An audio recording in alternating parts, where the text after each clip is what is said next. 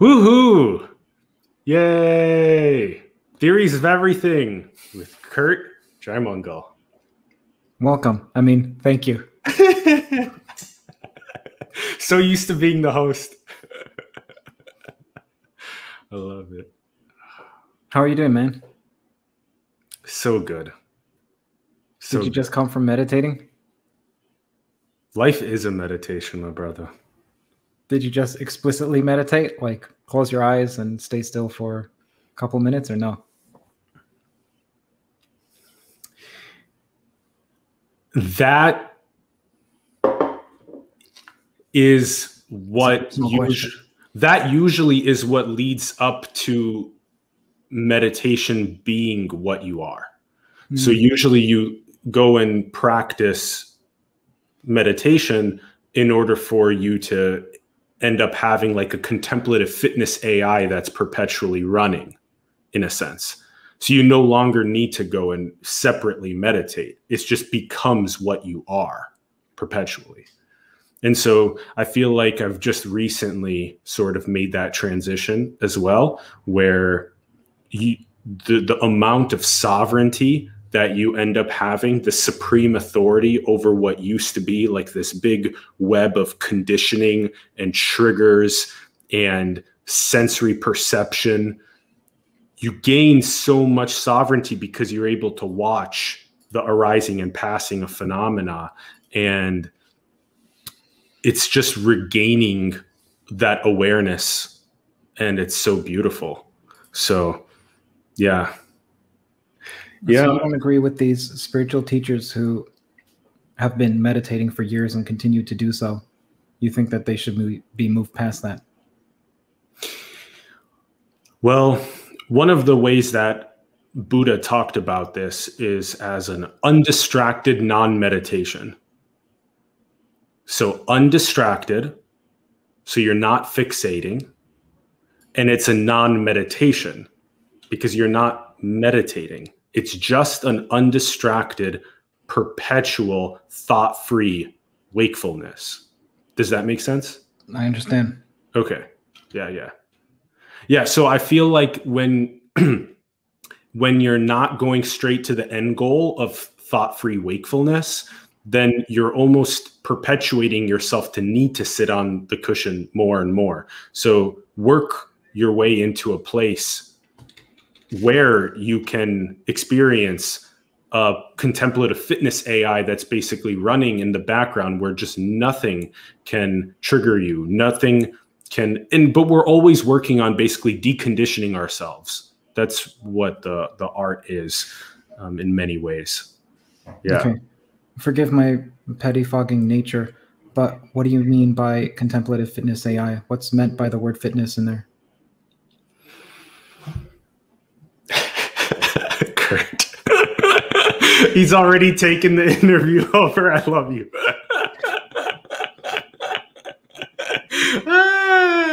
Oh, well, just for the audience. Yes. I don't know how many people are watching, but for the people who are watching, I'm much more comfortable as an interviewer than an interviewee. I feel like my predominant position on most topics is just, I don't know. I'm decerebrate in most places, and that includes math and physics, which is my background. So I don't know. I imagine that much of what you'll get is extreme uncertainty and dubiousness from myself. You know what's fascinating, and we can put a little flag in the fitness, in contemplative fitness AI, and potentially circle back to that because I feel like where Kurt and I have so much overlap, because this will probably end up being more of a conversation, is that since 2017, I had this list of all of these insanely thought-provoking questions about the nature of reality. And then the number one thing that came up was, how do I go and ask the smartest people that I have access to all of these thought-provoking questions about what the nature of reality is? And in a sense, would you say that that's what you're doing?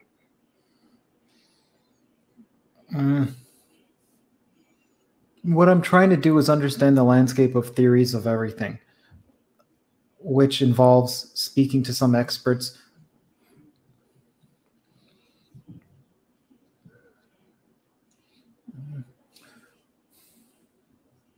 in some sense, the idea behind a theory of everything is synonymous with what is the nature of reality. So in that respect, yes.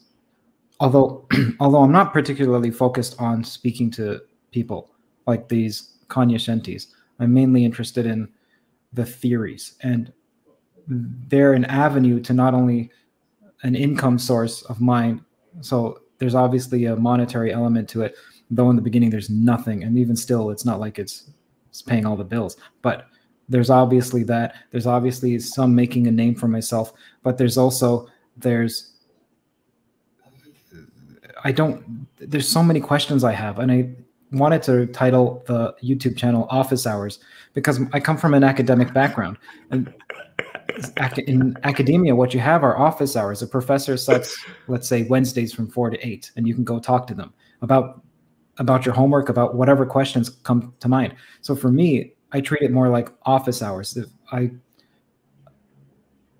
Office hours that I film, and that's the predominant quality.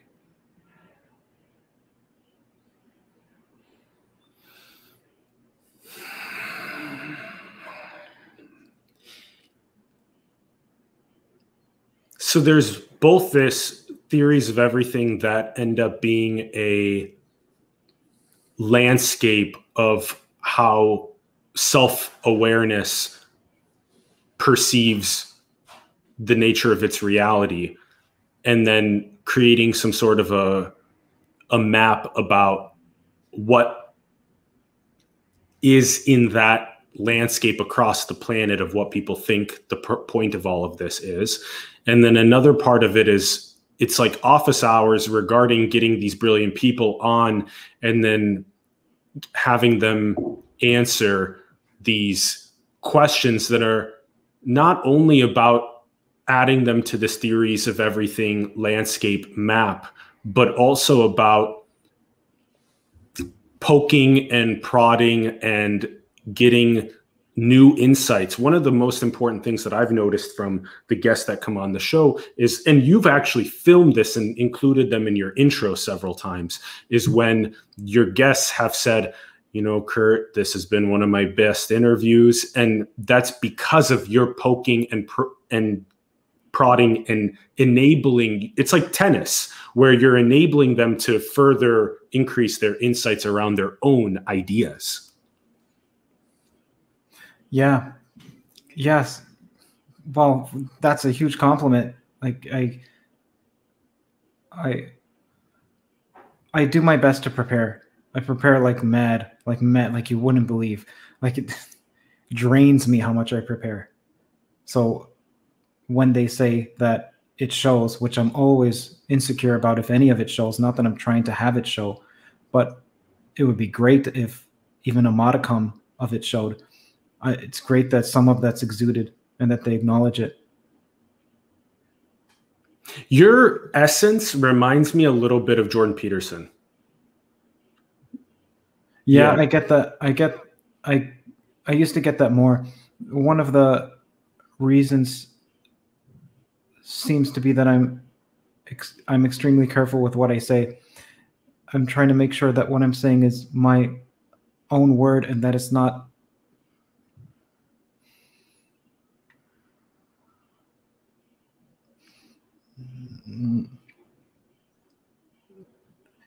unfairly adopted from someone else without my conscious effort trying to make it my own. And another reason is obvious, is that I've watched plenty of him, and I don't know how to stop someone that I've seen from influencing my life on a micro level. For example, there's also Tony Robbins in me, because I used to watch plenty of Tony Robbins. When I did stand-up, it was like Seinfeld and Colin Quinn, because those are my favorite ones. And it's not like I'm trying to copy them. It's just that there's no way for me to export them completely. And this might be quite specific to today's interaction. I've noticed it a little bit across your other interviews, but I've also noticed different emanations of what your unique expression is. But there seems to be, and correct me if I'm wrong or just expand on this for us, but have you felt sort of your own sense of identity burst outside of your skin? Yeah. Yeah. And walk us through that. Yeah. It usually happens around the 1 hour mark in an interview. It's mainly when I get comfortable with myself. So right now I'm somewhat habitudinous because I haven't slept for, well, I have slept, but I have slept poorly for the past 5 days or so. And usually once I'm in the flow, that's when it comes out. Not that I'm not in the flow, man. Like, I respect and love you. It just takes a while. And I just came off from a previous podcast, so that one somewhat exhausted me. And I have another one right after this. And then I got to like sleep in a river of opium. Not this is a joke, but like just like completely bathe myself in silk and satin and just go to sleep for like 12 hours. Yeah, that was one of the things that we were talking about before we went on, was just respectfully rejuvenating yourself for being able to actually actualize this channel at its fullest potential, because sometimes what we think is doing all of the sessions, and this was my case also, especially in 2018 and 2019, was doing even at these conferences like 10 shows in a day, like 10 1 to 2 hour shows in a day. And that was fucking crazy. And that type of energy is cool and it has its place, but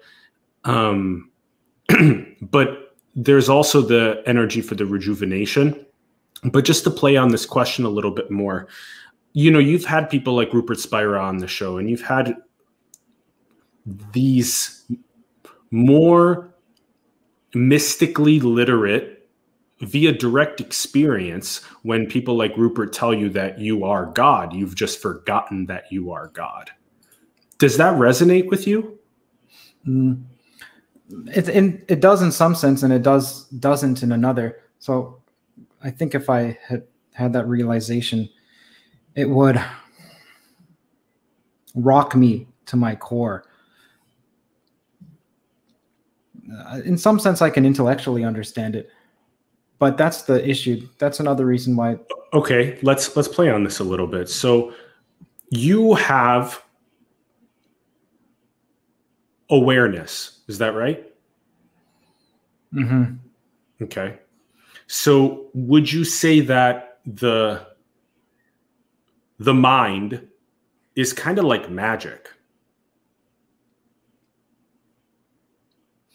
I don't know what you mean by that.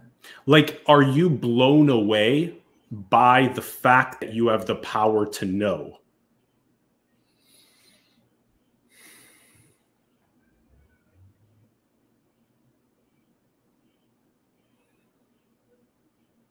Yes. But just stay with that feeling a little bit more, right? Okay. Okay. Where is this going? We'll see. So this power to know, a quality that's enabling your perception right now. Would you say that it's possible that we're habitually overlooking the profundity of consciousness?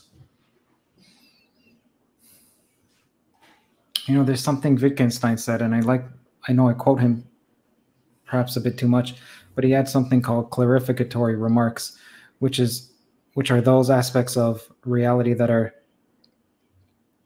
most important but hidden because of their simplicity and familiarity. Exactly.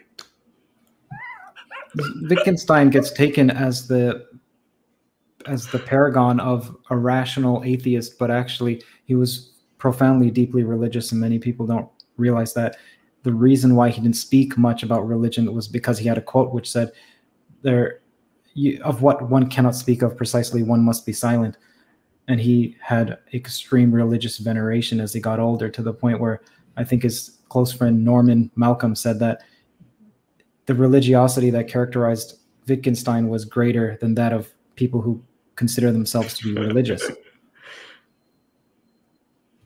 Beautiful. So you resonate with the notion that we might be perpetually, habitually overlooking what is so profound, which is the fact that we have the quality of the power to know, consciousness. Well, I don't know if that's what's the most profound. I know it's somewhat profound. I don't know if it's the most. So there's another quote. Somewhat profound. There's a great idea from one of. There's a great idea that the kingdom of God lays before men, but men do not see it. Yes. Yes. See, you remind me, and I mentioned this to you, but you remind me so much of me, especially like right before like 6 months ago, where like this realization, Rupert was one of the most important people in catalyzing this realization. Basically what I see you doing, which is what I was doing, which is the eyeballs are faced outward and they're scraping the landscape of the nature of reality, looking for who are the people that know the most physics and that know the most math and that know the most about these different fields, neuroscience, philosophy. How can I sponge in what the peaks of these landscapes know and, you know, take in all this information and refract it uniquely into a theory of everything. Well, you may not be doing that last part necessarily, but it does feel like you are to an extent. But then what the key switch is when rather than the eyeballs being protruded outward, trying to find the nature of reality, the eyeball turns on itself. And have you played Bloodborne? Wait, what is this? Have you played Bloodborne? It's a Hidetaki Miyazaki game. Oh, Dark Souls. Have you heard of Dark Souls? Oh, Dark Souls. Yes. Yes. They had a game called Bloodborne. And in it, the characters who had true insight they would turn their eyes inside out and put many eyes pointed toward the end. Kurt, you have the answer. It's right under your nose. You're pointing to it in different ways, from Wittgenstein to this Dark Souls. You're pointing at it in so many different ways. Truly, you are. You know that this is it. Souls. Yeah. Well, what's the answer? You are it. You are it. Okay, I don't understand what that means, Alan. Like you are the nature of reality. Like you are the highest. Okay, now what does that mean? Because I imagine if one is saying you, referring to me, then one can say that you referring to anyone, and thus it's all the highest, which also means it's all the lowest, which means it's all the same, which is the same as non-dualism, which to me, I don't see how I have quite a few problems with non-dualism, though I skirt with it. One of them is I don't see it as anything. I don't see how it's not veiled nihilism. Let's play with direct experience a little bit more. So you're conscious, and that, would you say that consciousness is formless? Would you say that the quality of the power to know, you know how water is wet? And like wetness is like a quality. Wetness is like a formless quality. Okay. And then like kind of like sweetness, right? Sweetness is like a property. One can say it's a property or no? Let's play with quality for now. Quality. And so now you have the power to know, which is also like a formless quality. Okay. So rather than the fixation externally on form, name, and shape, the eyeball has turned inward on itself and is now recognizing that this consciousness, awareness, the power to know is something so profound and so indescribable so formless that it's been overlooking. And now what you see is, Kurt, might it be possible that if you look at consciousness without any attributes, so what does it look like to be consciousness without the costume of Kurt, or consciousness without the costume of Rupert, or without the costume of Atlas? I understand. Oh, that does make sense. Yes. Mm-hmm. Mm-hmm. Okay, so now you see that consciousness without its costumes. Mm-hmm. So when you look at it most upstream as just the formless power to know, that is what people are pointing at for the last millennia when they talk about the kingdom of God is within you. That this is the highest, the absolute, appearing for an exploration of infinite possibility. I understand. Okay. And so what holds you back? Is it like logic and reasoning, or what is the thing that kind of like holds you back from recognizing that this is the highest, coming to explore a possibility of infinity? Well, like I said, if it's the highest, it's also the lowest. And so does one want to say that this is the lowest? And if one is not going to say it's the lowest, then why is it high and not low? No, it's beautiful. So we see that today when we look at people not having their basic needs being met, and where we have war, and where we have famine, and where we have all of the worst catastrophic issues, they're happening here on the same planet that the absolute most ecstatic God realization is happening. So it's all happening here. This is all it. Yeah. Mm-hmm. So we're not necessarily even trying to create a juxtaposition. Hold on. You're cutting off, and I want to make sure I'm hearing every single word. Do you mind repeating it? Yeah, of course. So we see this manifestation of play, like what we're talking about, is both. Hold on. We see the manifestation of play. Okay. Yes. And then that it's both exploring the archetypal hell at the same time as there's the exploration of the archetypal heaven. Hold on, Alan, please. I want to make sure. Can you double check if the chat can hear you, or if it's just me that's hearing you cut in and out? People who are watching, can you hear Alan completely and clearly without break? Oh, we love you, Brando. Thanks for your love. Okay, so it's just myself. All right, well, sorry, continue. Okay, well, let's see if... Can you hear me now, Kurt? I think that's my headphones. I apologize, man. Let me just... No worries. No worries. We're going through all of the lovely... We love you guys. Thank you for your love.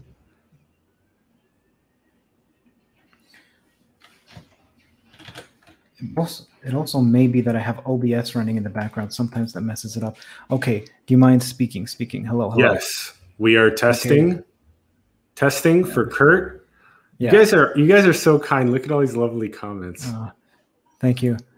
Thank you, everyone. Okay. All right. Let's get back to this. So you were saying.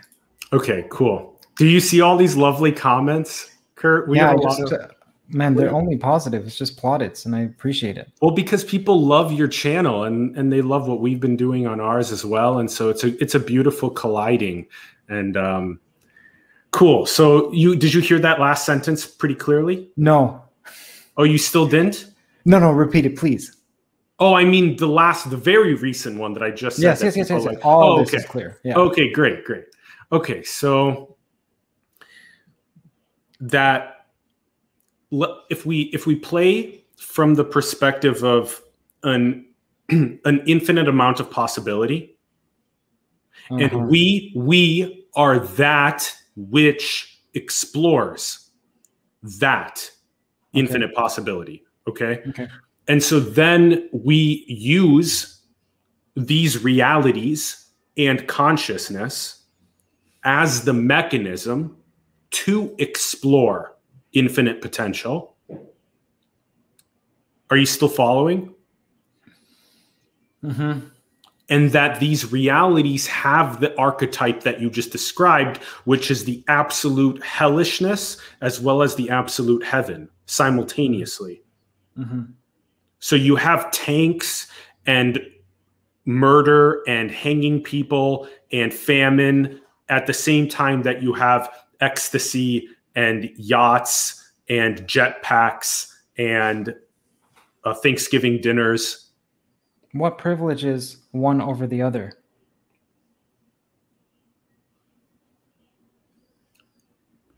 What privileges one over the other, meaning like why would you get to do one of those and somebody else does another one? Like why should one be pursued and the other not? So why should one not go around raping and pillaging and murdering and tormenting and causing anguish on a local or global level? Yeah, that's a great question. So you intrinsically, you know the answer to that question.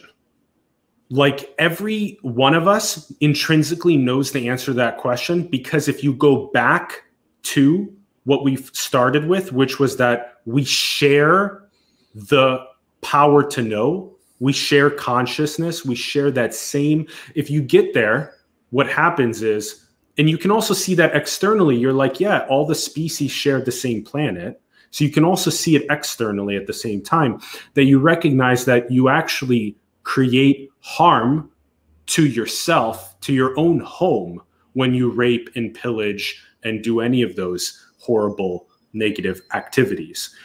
But that's part of the exploration. It's part of the play. But so the more that you get the most metaphysical level, like you just had Chris Langan on the show. We were talking about that a little bit before we started.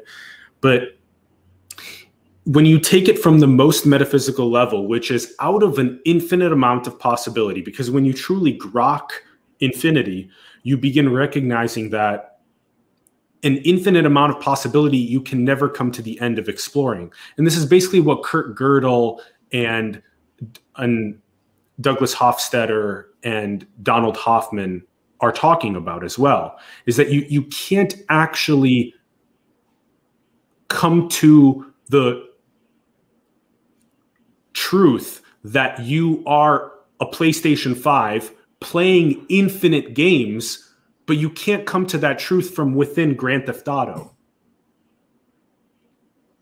So you're trying to find the truth that you're in PlayStation 5 playing infinite games, but you're trying to find it from within GTA.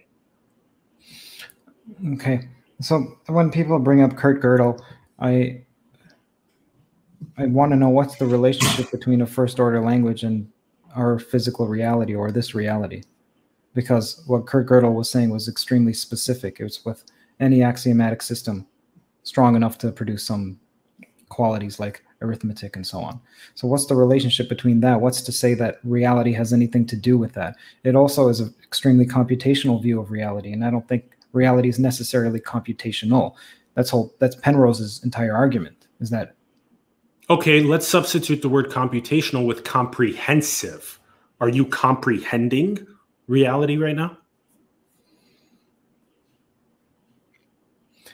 If what you mean is, do I comprehend some aspects of reality? Like, am I understanding? Well, I would say I think I understand some things. Though is the fundamental nature of consciousness to comprehend? No. Why? You think it is? I would say the fundamental quality of consciousness is awareness, but that also is just a tautology, because it seems like you're substituting one word for a synonym. So then would the fundamental nature of awareness be to comprehend? Okay, you have to explain to me what you mean by comprehend. You see, this is where I'm saying there's like a bit of that, like when you sort of like relax. I'm not being antagonistic in the least, Alan. I know. I love you.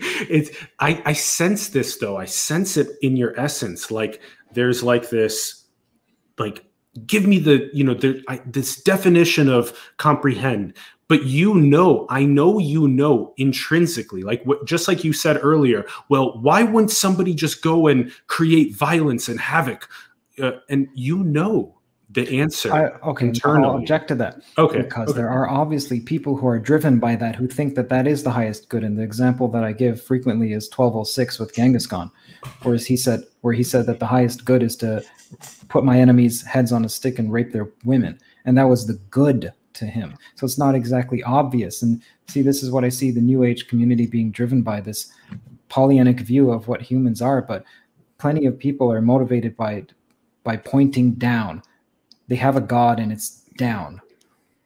And I don't see the recognition of that in some of these non-dualist circles. So how old is Genghis Khan again? 1,000 years old? Almost 1,200 approximately is when he had his reign in Asia. Okay. So 1,000 years ago, where was our level of self-awareness compared to now? That's another way to view that question. Because if you look at the level of self-awareness 1,000 years ago, that was more of the essence, where you could sort of say that I want to put my enemies' heads on sticks and I want to rape the women. And today, in modernity, with 8 billion people and the internet and computers, and we see the planet as one organism, and we see these conscious agents, aka humans, as this shared computational or comprehensive unit that then is what is exploring. So in a sense, you can't get away with that anymore. Self-awareness has increased to the point where you can no longer get away with having this drastic level of malevolence and violence. Okay. Well, what you're saying, man, it's so embedded in assumptions upon assumptions that so here's one. It's a highly contested issue whether or not we've progressed in any moral respect from 1,000 or 2,000 years ago. Some people would say we've lost our way, especially since Vervaeke would say since the invention of vowels, which sounds like it has absolutely nothing to do with this, but that was around the year 1200 as well, or at least the invention of literacy, which was around, written word, which is 3,000, I believe, minus. Kurt. If you can get to the understanding that this is the same intelligence talking to itself, can you get to that understanding? The same intelligence. Look, you mentioned that you don't particularly like my persnickety adherence to details, but the reason is that you mentioned Gödel. Well, why do you mention Gödel? See, this is what I see and I don't mean this as any demeaning quality to the spiritual or New Age community. I just have no other word for that community than like that. And I have the utmost respect. Otherwise, I wouldn't have interviewed people like Bernardo Kastrup and Spira and so on and so on. And in fact, I tend to primarily interview those people because they think contrary to me.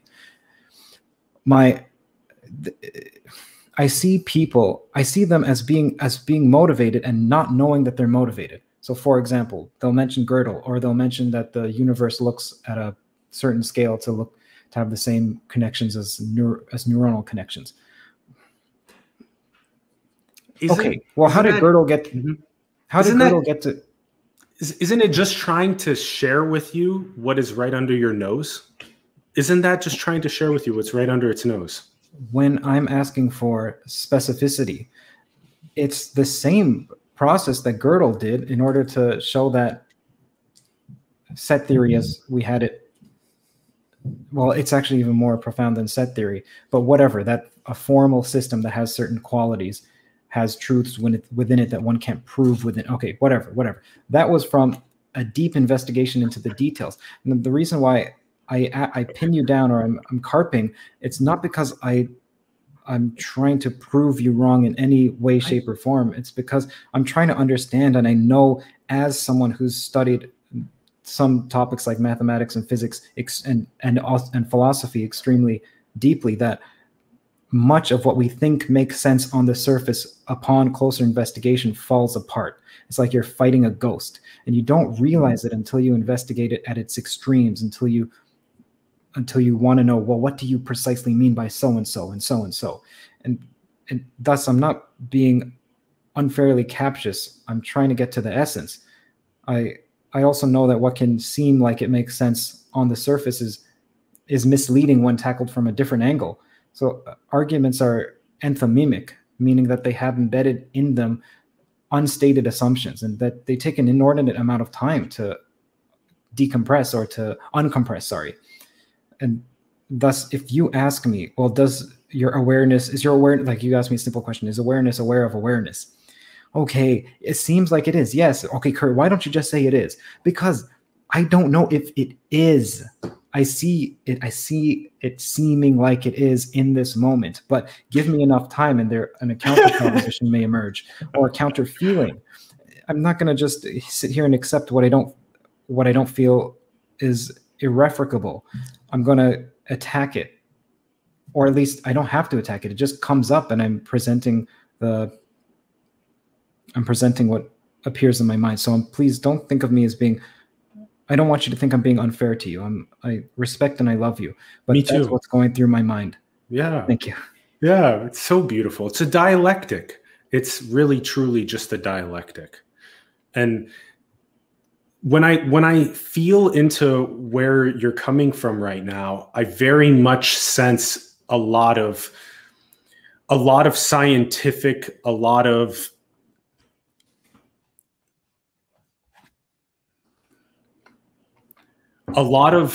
logic and a lot of proof. Like, I want proof. But the proof, the most, in a sense, truest proof is your direct experience above all else. As in, when you become aware that this is one intelligence talking to itself, so it becomes more transpersonal. You've heard that word, right, thrown around before on the shows and in conversation. Does this make sense? Like, it becomes more transpersonal. Like, the whole game of the universe becomes more transpersonal. Like the Kurt boundary, the boundary becomes perforated. Does that make sense? Mm-hmm. Okay. Yep. Cool. Okay. And so then it becomes your direct experience that the boundary has become perforated.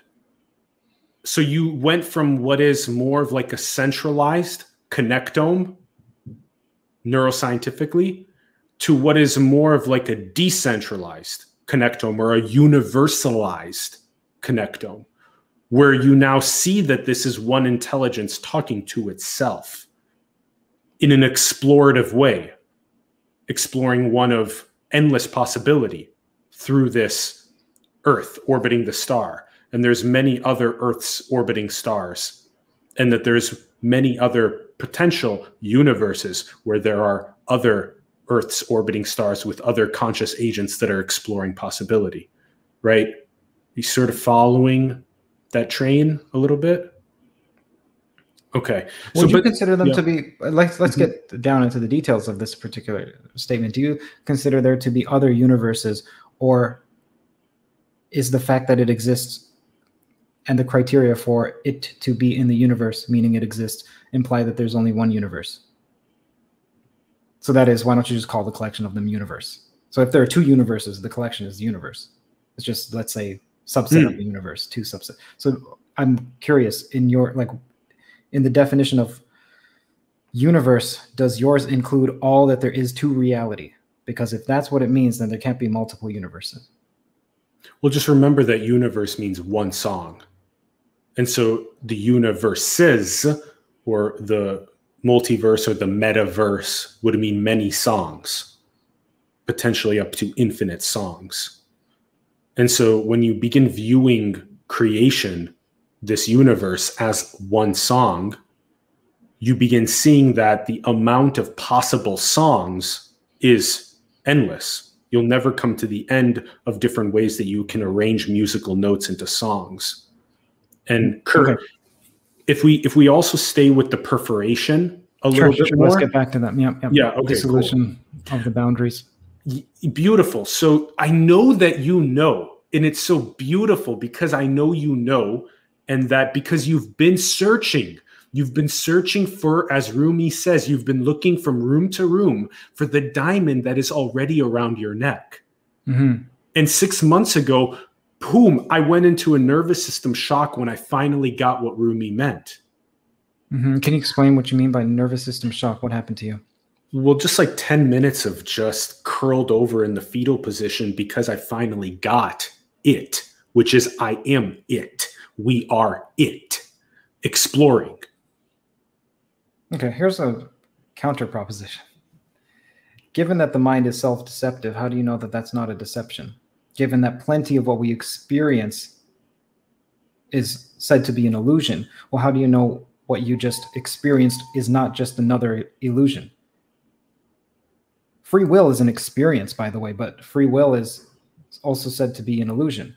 So how do you know that this insight is a reflection of reality rather than the deceptive quality of one's own mind? Simply because you feel it extremely deeply to be true? Is that the criteria? Because if that is the criteria, well, there's plenty of contradictory, deeply felt theories and truths.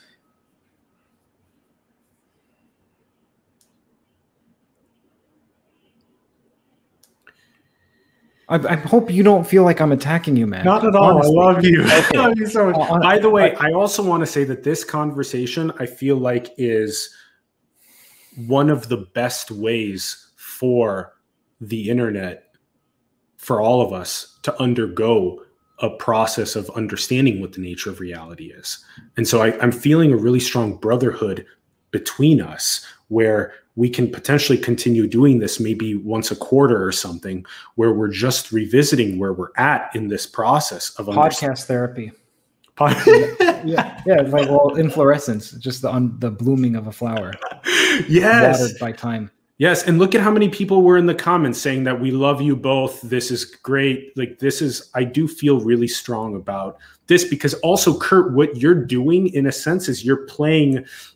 Like, the question you just asked was so perfect, which is that how do you know that this mind that is so magical, how do you know that it's uniting with the nature of reality and that it's not deceiving you? That's a great question. And so many people want to hear these styles of, this is basically, science and spirituality, which we both represent both. We both represent both. This is them both coming to a union. It's us exploring the synthesis between science and spirituality, which are the two greatest driving forces behind our planet, period. There's nothing that drives us more than those two forces. And so to unite them, to figure out how to unite them, I feel like is the 21st century. This is what we are doing this century, because we're turned inward and we're analyzing more and more of the innerscape at the same time that we're meeting planetary basic needs and we're maximizing our external architectures that enable people to self-actualize and self-realize. And so I'm feeling a really strong resonance between us. And so let's explore what you asked. So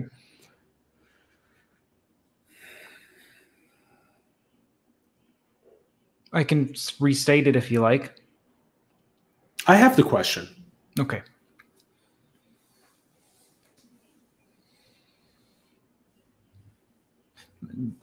There's so many thoughts. Okay, here. Okay. It's uniting with the force that made you. It's a clear uniting with the force that made you. Okay, you're giving me an answer. Do you mind telling me the question that you're answering? Because I want to make sure we're on the same page. Yeah. Otherwise, it's simply a statement of like a fortune cookie. I don't know.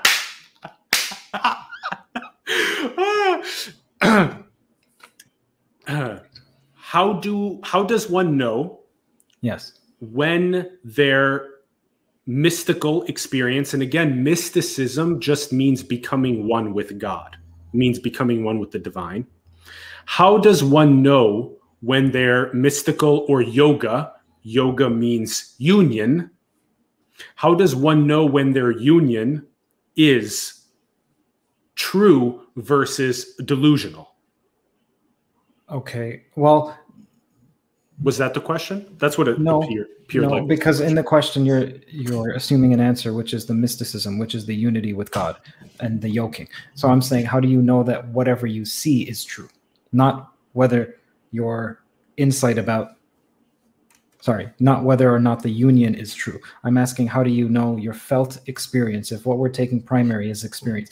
All right, man, let's do it together. I love it. Yeah, we're both on the standing game now. To relax the lower back. Yeah, it's great. Yeah, and also I'm going to go for a long walk tomorrow. As I mentioned, that I've been cooped up and working, and I'm looking forward to having a great rest tonight, man. I appreciate this conversation. I'm having a joy talking to you, and if you want to talk for longer too another time, more than welcome to. Okay, so let me get back to what I was saying, which is that it sounds like you are saying, correct me if I'm wrong, but this is also echoed by people like Spira, which is that experience is primary, and from experience you can derive some truths, and one of these truths are that we're all one, and that all there is experience, or all there is awareness. Sometimes awareness being aware of awareness, but awareness nonetheless. And I am asking, how does one know your experience of so-and-so? Well, uniting with the force that gave rise to you was my answer to that question. Okay, you're saying it's true because it's uniting. It's true because that's good. I like that. And then how about also it's true because there's an experience of basically uniting with the energy that gave rise to you, the force that gave rise to you, the force that gives rise to all life. When people talk about oneness or unity, it's like uniting with that force itself that gave rise. If we play with the Big Bang Theory, it would be like uniting with the force that gave rise to the Big Bang. That would be what. Okay, now let me see if I can correct that. Mm-hmm. And if this correction is apt. Is it more like realizing that you're uniting? Because one cannot help but unite. They can only realize that this uniting is occurring all the time. Yeah, realizing. Yeah, that's why it's called self-realization or God realization. It's a realization. What's actualization mean then? Sometimes people say self-actualization. Yes, is that a synonym? And if they're different, how are they different? I love this. Beautiful question. So when you view self-realization or God realization, that is the turn inward and uniting with that force that gave rise to you, like we were just discussing. And then self-actualization is more like the Tony Robbins style, or like Gary Vaynerchuk style, like executing a dream, like actualizing your unique firework of life. So it's a little bit more around empowerment versus enlightenment, but those two are the same side of the coin, two different sides of the same coin. So self-actualization and self-realization are actually one. So most people, when they go outward to actualize something, that's like what I've noticed is that people from mainstream society, the first thing that they do is they go on a hero's journey, which is self-actualization. They usually go into the unknown to try and go through some challenges and obstacles to gain some sort of profound insight, treasure, and then to bring that back to their community. And so it's usually people leaving the 9-to-5, pursuing entrepreneurship, stuff like that. And then what happens is they also undergo a process of the turn inward in understanding, well, what is the nature of consciousness? What is the nature of my reality at a deeper level than the material aims that I have? And so that's usually where those two end up meeting. Why do you ask? But I also would like to play with the perforation a little bit more of your essence, because I feel like that's where for a moment, like we had something so unique there, which was that you knew that becoming transpersonal was key. So maybe we play on like what have been your experiences with becoming more perforated or transpersonal.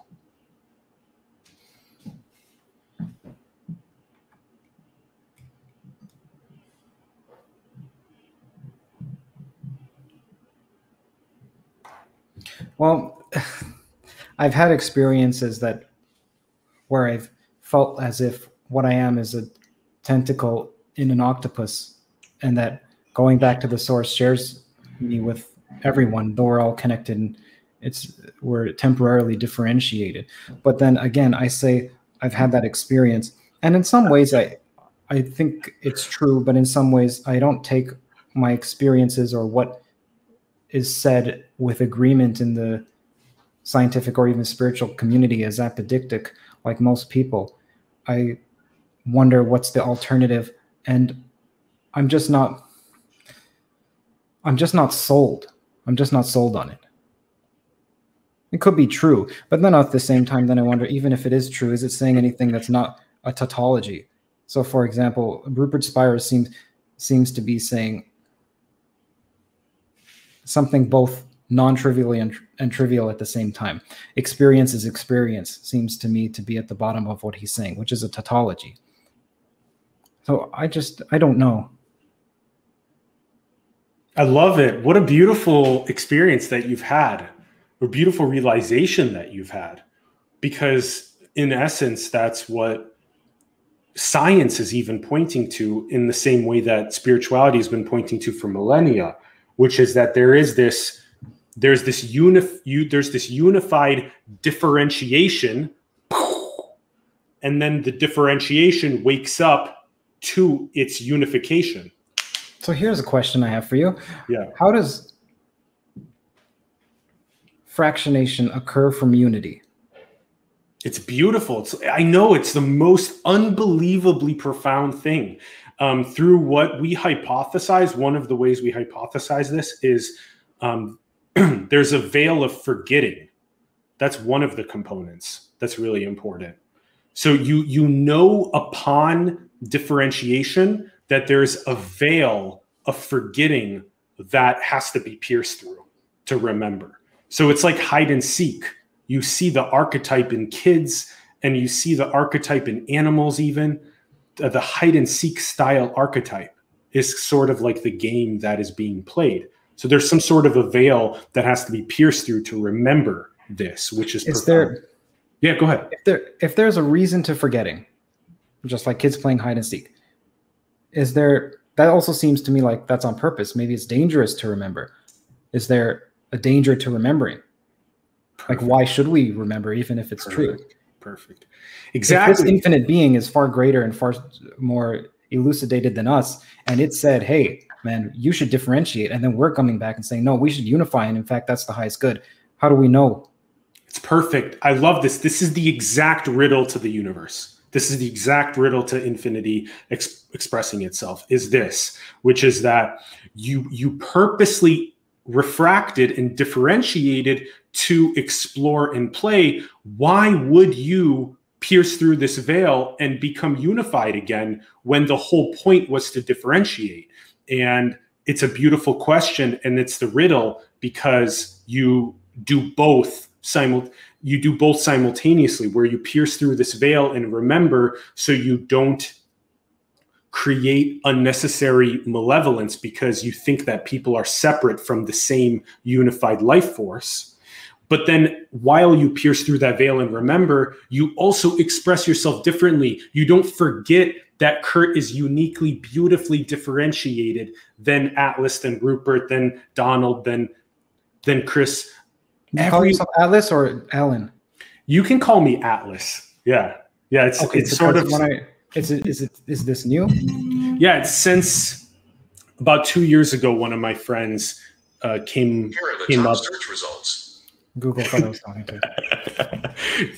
About 2 years ago, one of my friends came through and was like, Atlas is what I feel like is your name. And then only recently, about 8 months ago or so, did I make the transition fully to just one word, Atlas, as my name, from Alan Sakyan, which so some people, officially. It's been great, bro. Yeah. It's been great. And Atlas has a lot of profound, cartography is one of the things that I'm most interested in, right? Some sort of cartography around the nature of reality. That's why we're here together, bro. You're literally mapping the landscape of the theories of everything. And I have the same style of passion to this. And we're both young. You're like 30, right? 32. 32. And I'm 28. We're both right there, bro. That's our little average age right there. Yep. Okay. You just said that's the mystery of the universe. Is that, well, the point is to do both? Is that what you said? Yes, because everyone promulgates oneness when they're like, people are awake. They're like, it's one planet. So there's some people see it from a physicalism perspective, and they see it like there's only one planet. There's 10 million species. They're all there. It's like the Gaia thing. Everything evolved on the planet. So there's the oneness mentality there. And then there's the people that turn inward to consciousness, and then they say oneness, and they say unification, and they say that. But meanwhile, the whole point of this process was to differentiate. And so then you have the people that are like hyper differentiation oriented. And so they're the ones that are like, everyone actualized their unique firework into the arena of reality. And so you have to merge the two. The reason why it's the riddle is because you have to merge unification and differentiation. Well, this to me, again, is why I see non-dualism as thinly veiled nihilism, because if the point of existence is to merge what's been differentiated, that's predicated on the differentiation, and the differentiated people are considered to be evil, which means we need the evil, which sounds to me like an argument for not doing good nor evil, because either are okay. Yeah, so I would take one step back from there, and I would say that so differentiation does not necessarily equate with ignorance or evil and whatnot. I would potentially say that if you can if you can pierce through the veil and merge unification and differentiation simultaneously, you can have what is like the most holistic understanding of how infinity expresses itself as realities. So there's one unified force, but it purposely differentiates itself to undergo this play and to pierce through this veil, to remember itself, and then to express itself from the place of remembrance. Do you see that last key? So if you express yourself from the place of solely differentiation, you will not know that you come from the same unified force. But if you first unite with the unified force and then express yourself like a firework, you'll come from a place of unity as you differentially express yourselves. And so that's why the phrase, you gotta go inward first to go outward right, it's the sure cause of delight. You got to go inward first to go outward right. It's the sure cause of delight. Yeah. But you can go outward from a place of not going inward first, and that's still just as beautiful at the same time. So because it's the way that infinity is expressing itself as somebody that chooses to not go inward first, and they choose to pursue material. They choose to pursue clout or money or fame, or seeking worthiness, or seeking validation from other people. And so that's also a unique exploration at the same time. But eventually, you're probably familiar with things like the parable of the prodigal son. You'll get a nice little sledgehammer. The drill sergeant of awakening, suffering, comes with a sledgehammer and whaps you on the forehead, and it forces you to turn inward because you don't actually get any long-term peace and happiness from acquiring material possessions or acquiring clout or fame or trying to extract worthiness or validation from people. And so the turn inward is almost inevitable, which is part of, it's like an attractor. This is where you might resonate with this. It's like an attractor, Kurt. It's like you have this complex mathematics that the universe is evolving towards, which is, in a sense, life waking up and then turning inwards to understand itself as the unified force that differentiated.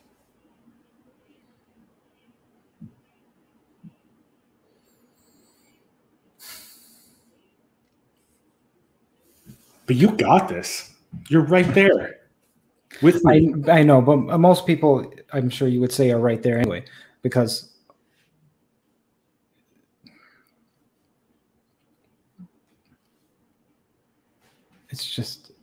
it's always with us. At least that's what the claim is. Yeah. You can't not be.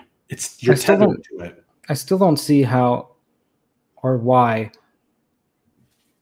an undifferentiated entity even conceivably can differentiate. Because let's say it picks a point to do so. That point would have to be distinguished. But we already said there's no distinguishing feature. So how do you distinguish without distinguishing?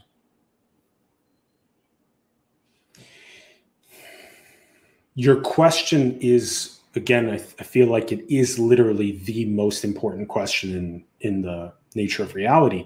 And I feel like one of the only ways to artistically be able to express this to kids is by looking at how white light refracts prismatically into the rainbow gradient, because that is sort of how this looks like, where you have this unified, undifferentiated light that then refracts into the prismatic differentiation, which sort of looks like, in a sense, the evolution of awareness or consciousness waking up to, itself. That's an argument for pluralism to begin with, though, because if we investigate that analogy a bit further, the white light was never white.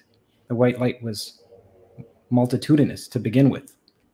So if you can give me a different analogy, that would help. So inherent in the white, well, isn't this the case that inherent in the white light is the potentiality for the differentiation? No, inherent, sorry, don't mean to say no, like so arrogantly, but white light comprises different colors from the get-go. There's no such photon as a white photon. So if you were to stop any individual one, you could detect its frequency, which is the same as its color.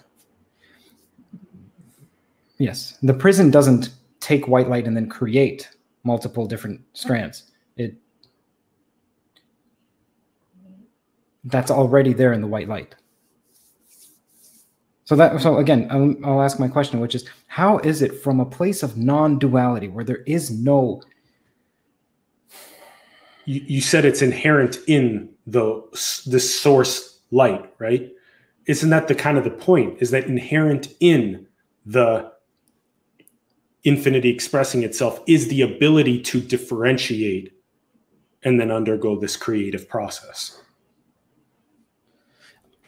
Okay, what I want to know is, how do you differentiate? Where do you differentiate if there is no difference? So how do you differentiate here, over here? Is it random? Well, then is there a random number generator that's outside the universe? Is the random generator a part of the universe? Then there's the universe plus a random generator. Well, is that not a distinct entity? So the universe is a random number generator at the same, like, that's what I'm saying. And then if you have a random number generator, well, then you have obviously differences in digits, which is not non-dual. So this is what I'm wondering. What allows for this differentiation from undifferentiated material when that's all that there is? All there is undifferentiation. Yeah, that's beautiful. Beautiful. I'm asking. I'm like genuinely curious. I don't know how to. It's like squaring a circle. I don't understand it. I don't know how to do it. And the same thing is true on my end, which is that I can't speak to how the unbounded mystery that we are is truly being played. We can only create maps that get close to the territory. And so that's what we're doing right now, is we're talking about maps that try their best to get as close to the territory as possible. It's almost like the best thing that the intelligence can do with itself is undergo the process of forgetting. And as it remembers, it tries to make maps of itself. And so one of my hypotheses is that Benoit Mandelbrot, that the infinite fractal zoom is as close of a approximation as we can get to how the infinite intelligence works, because you said in your last couple of sentences that there's a random number generator. So there's something that's absolutely chaotic about it, But at the same time, there's something that's self-similar and purposeful about it. And so that's what it seems like, is that you have both merged together, where you have it's like a chef, if you viewed God or the supreme intelligence that we are as a chef. We know both what tastes good in our food, which is basically this, this two-eyed, four-limbed DNA encoded vehicle. But also we want to taste new qualities in our food. And so we also are randomly adding things into our expressions, creative expressions, that we then see how they unfold. How does that play with you? From what you've said, it doesn't sound like non-duality to me. It sounds like there's dualities all over the place. And have you ever heard of how the non-duality and duality and individuation are all simultaneously true? Have you ever heard that from a guest? No. Okay. No. So this is what we call true simultaneity. So there's the reason why you have people like Rupert and many other people that basically, and you've heard Bernardo even say this on the show before as well, but the only reason why he comes in with the position of metaphysical idealism is to shift people towards that, but not to say that then physicalism is untrue. Because what you want to do is you want to hold that both are true simultaneously. Consciousness is dependent on physicalism, just like physicalism is dependent on consciousness. They're both dependent on one another. And so that's where you get this simultaneity, where you have both non-duality and duality and individuation that all happen simultaneously. Are they both equal to one another, or are they just dependent on one another?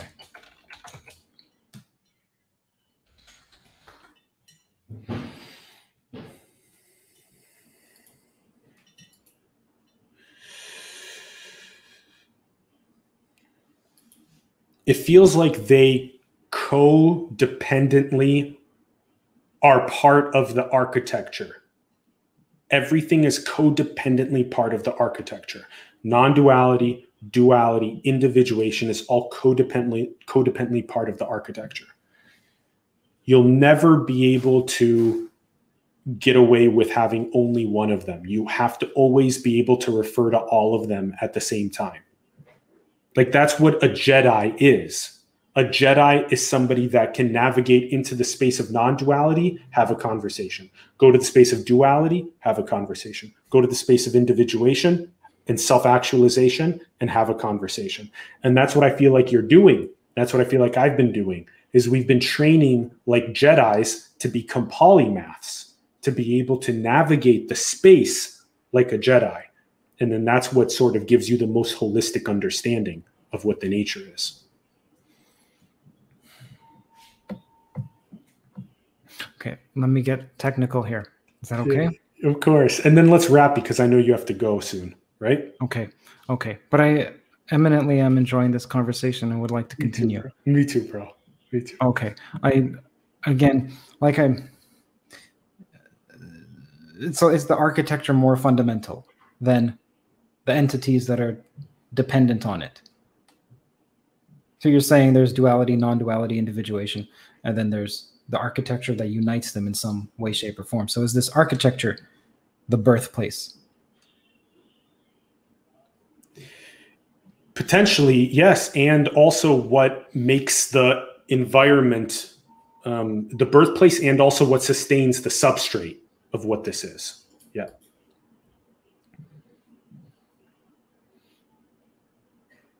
Okay, so it's the soil. So it's like soil. What? Yeah, or ground is another way to potentially put it. It's like a groundless ground.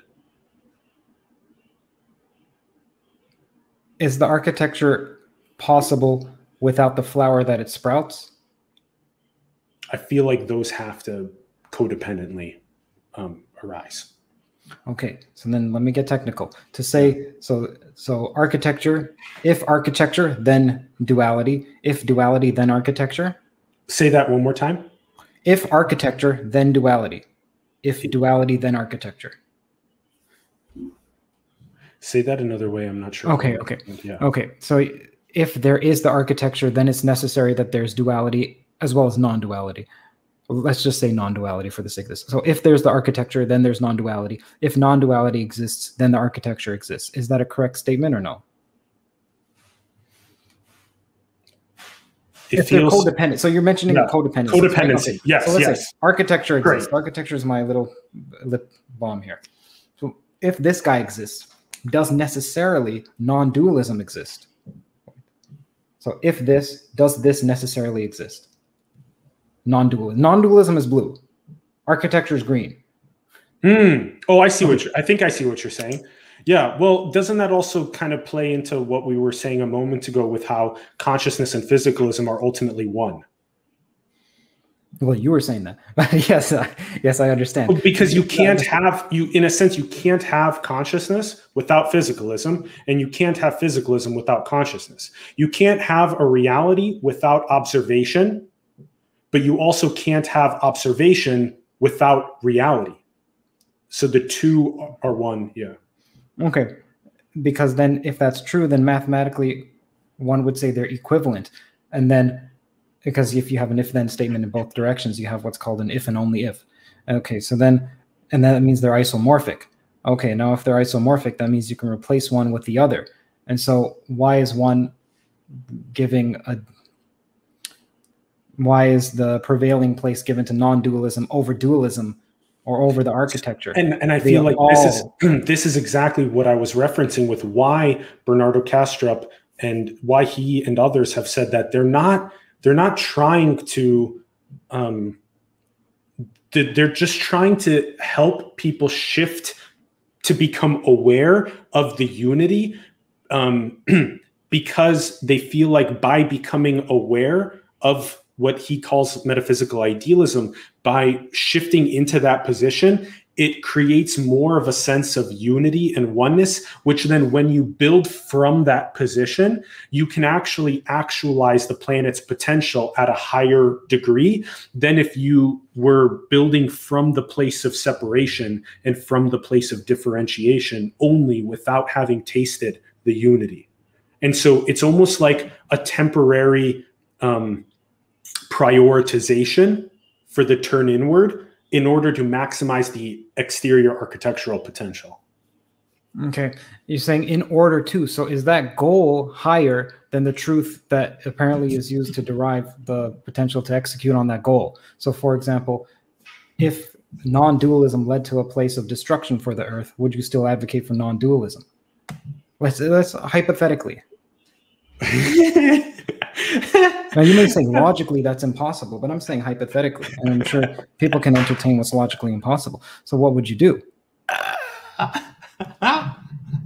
If somehow the turn into maniacally laughing. If somehow the turn into oneness created more planetary catastrophe than separation.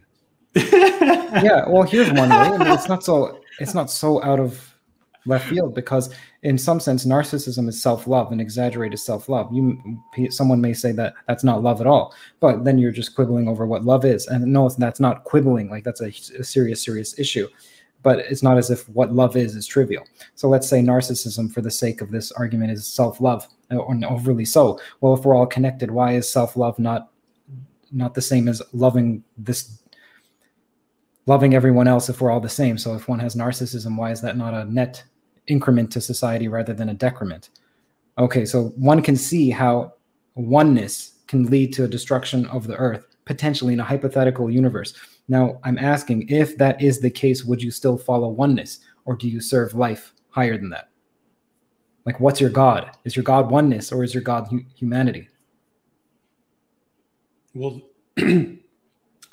it's the simultaneity. Which is what we were talking about a moment ago, where you can hold both oneness and differentiation at the same time. And if you can do that, then you can have the most holistic picture on how infinity expresses itself, which is what you are. You're not separate from infinity expressing itself. You are the same force that gave rise to you. And so if you know that it's both unified and differentiated, you can have the most holistic perspective and have the most, as you actualize yourself, as you firework yourself, you can have it be in the most prosperous way for yourself and the collective, because you come from the place of being truly Gnostic. Gnosis means that you have full knowledge of the nature in your being. And so when you come from a Gnostic place, you express yourself in the most coherent, most benevolent way. It's actually what Lao Tzu called Wu Wei. It's called effortless action. It's effortless because you are a Gnostic being, because you know the Tao. You are the Tao. You are it. And when you're it, you don't commit malevolence. You purify your beingness to not commit malevolence. Let me restate the question, because I'm not seeing the answer I'm not hearing how what you say connects to the question. The question is, if the choice was, if what came with oneness was the destruction of the planet, would you still advocate for oneness? Hypothetically, I know you may say that's impossible. Well, even if you say that's impossible, then you're putting a limit on an infinite potential. So you're saying some of what is within this non-dual immaterial. Oh, that's a great point right architecture there, is that you can't put a limit on the infinite potential, which means that there are civilizations that potentially emerge that get so turned into oneness that somehow that turns into a disastrous scenario. That's cool. Yes. Okay. So would you still advocate for oneness if oneness would lead to planetary destruction, let's say? Well, hypothetically. The beauty of the question is we just went through one of those explorations where, as infinity expresses itself, are there potentialities where a civilization becomes overly, excessively oneness and unity oriented to where it somehow blows itself up based on that? And is that a possibility? In infinite potential, we're playing with infinite possibility. So that could be, in fact, happening right now. And actually, to a certain extent, isn't that what we saw with the 20th century? We saw that with when you go overly collectivist and you don't have an equal amount of individuation and sovereignty with the individual, that's where you have the disastrous tens of millions of deaths across the overly collectivist style of, yeah. Yes. Okay. But now it sounds like an argument for pragmatism rather than truth, as in the objective sense of truth or the correspondence sense, because you're saying, well, we need is a balance. Well, how is that balance? We need a balance between non-dualism and separation, or dualism, or plurality. Okay, why don't we keep calling it non-duality and individuation? Seems to be a good way to put it. Sure. Yeah. Between non-duality and individuation. Oneness and individuation. Okay. Yes. Okay. Well, then what will you say? You use the word extreme. Now, to use the word extreme already implies a value. Now, you've already valued the wholeness of the oneness of the planet, or the thriving of people, or the lessening of suffering, and so on. But that to me sounds pragmatic and not with respect to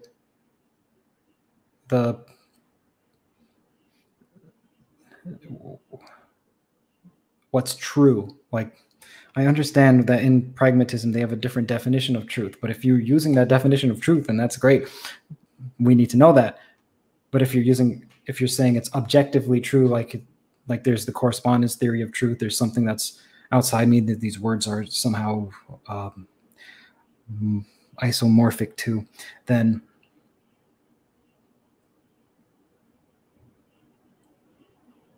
right. Do you remember the story that you gave about your transpersonal experience where you felt like a tentacle of the cosmic octopus? So that is individuation in non-duality. So it's an absolute centerlessness which is the big cosmic storm that we are, simultaneously as it is that you are a unique individuation. You're the unique tentacle in that cosmic storm. But in order to understand that you are the cosmic storm, you have to, in a sense, you have to perforate your skin so that you can burst outside of the contracted identity of solely being an individual to also being the universe expressing itself as also Kurt simultaneously. Right? And I would say that's the one thing that oneness goes really far to the extreme on, and individuation goes really far to the extreme on. And if we can synthesize them into a unity, that's where the mwah is. When you say, that's something I'm getting at that I wasn't able to express before, and forgive me if I'm loose with my words. It's difficult for me to hold on to right now. You're using the word extreme. Now, what makes you say extreme? There's a value embedded in that. Then how do you get that value? Where are you getting this value from to say that something is extreme versus not? Good. Well, we have at least our N of one, our own civilization, where we saw in the 20th century, we saw that shift into hyper collectivism that turned very disastrous. And we've also seen in the West, we've seen an overly excessive focus on individualism as well. And that from at least our N of one, we see that there are extremes. Actually, in Better Left Unsaid, your documentary, you explored one of those extremes, right? And so now you see where the extreme on the political right in the US and the extreme on the political left in the US have their own disastrous codes. And then if you can gain a higher level awareness where you can hold both of those political sides and sort of archive the codes that are malevolent and uplift the codes that are good and merge them. That's the same thing with individualism and collectivism, non-duality and individuation, the political left and political right in the US and China.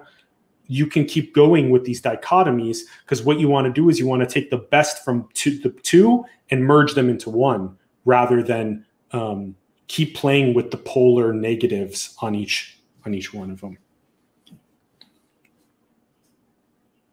And that's called what I call the sorting algorithm.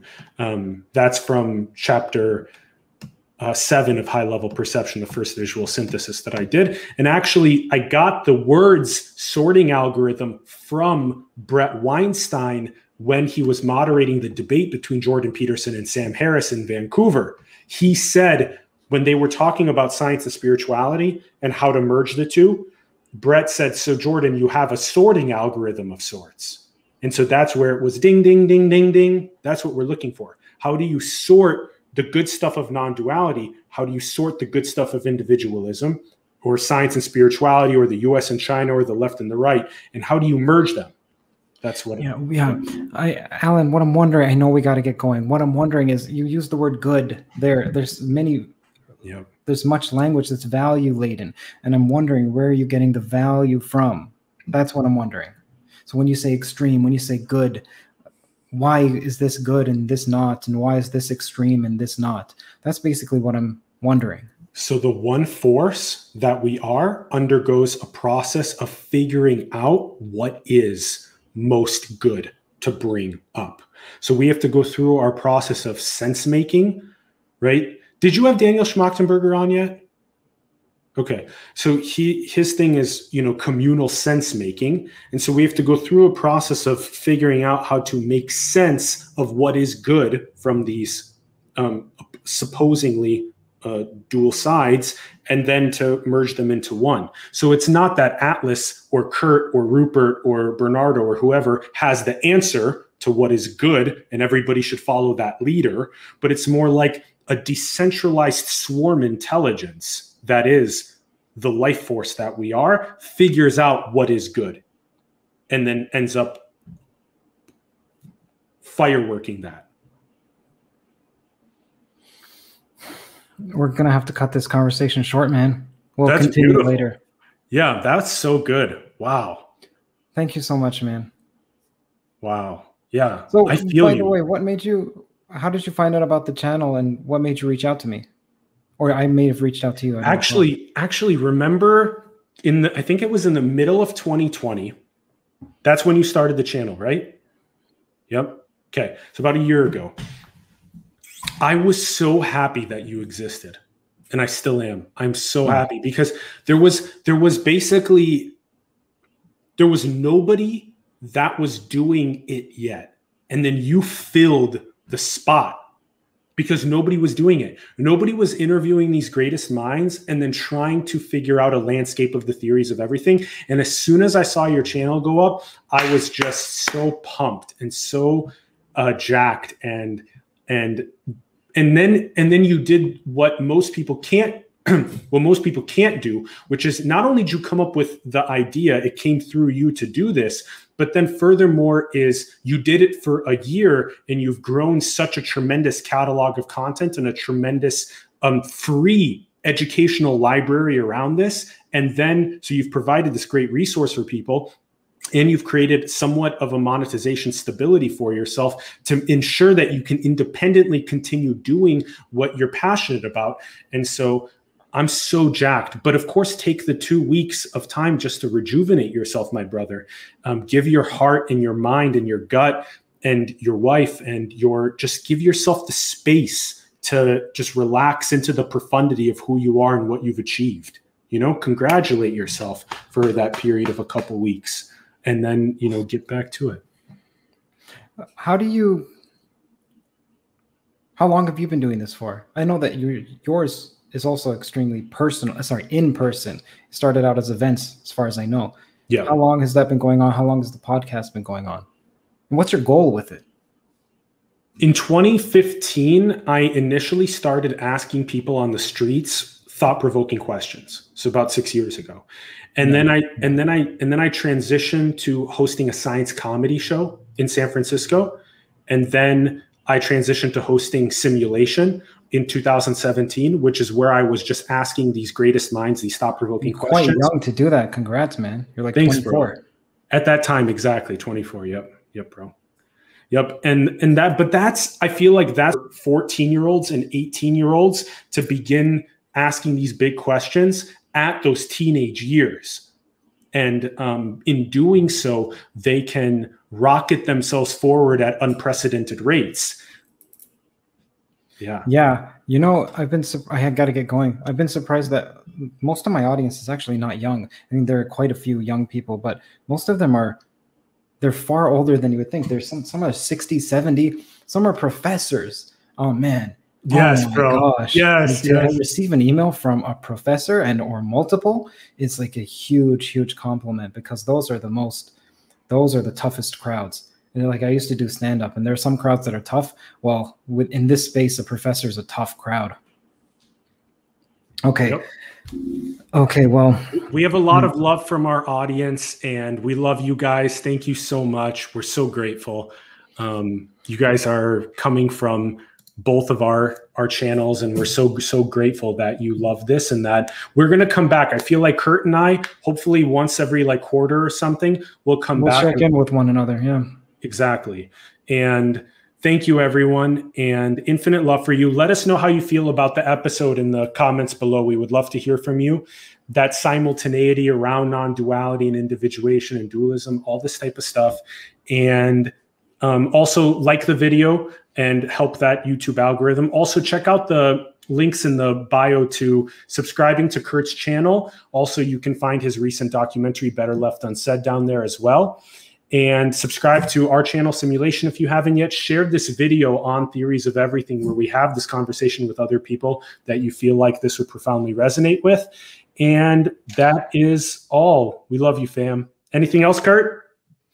Yeah, what I'm trying to build with Theories of Everything is both, I don't want to use the word 2.0, it's so old now, but something like Science 2.0 or Science 3.0.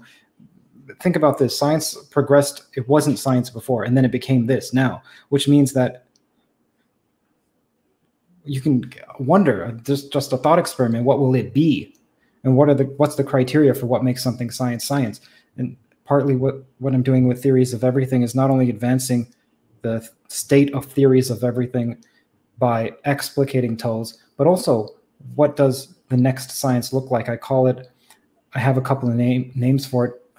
One is, I can't pronounce it, but abgenosis. And the reason why is because abgena means knowledge, to the eastern end is a specific kind of knowledge, and then gnosis obviously means knowledge to the west. And I imagine that there's going to be an integration of the two.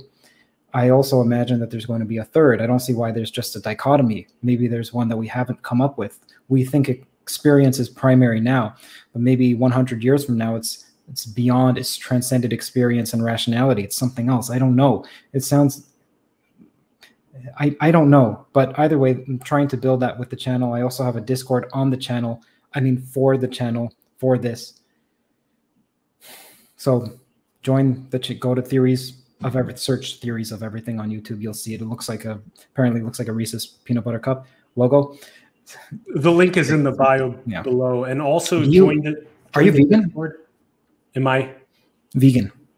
Oh, no, no, but I'm not especially carnivorous either, but I don't have a food.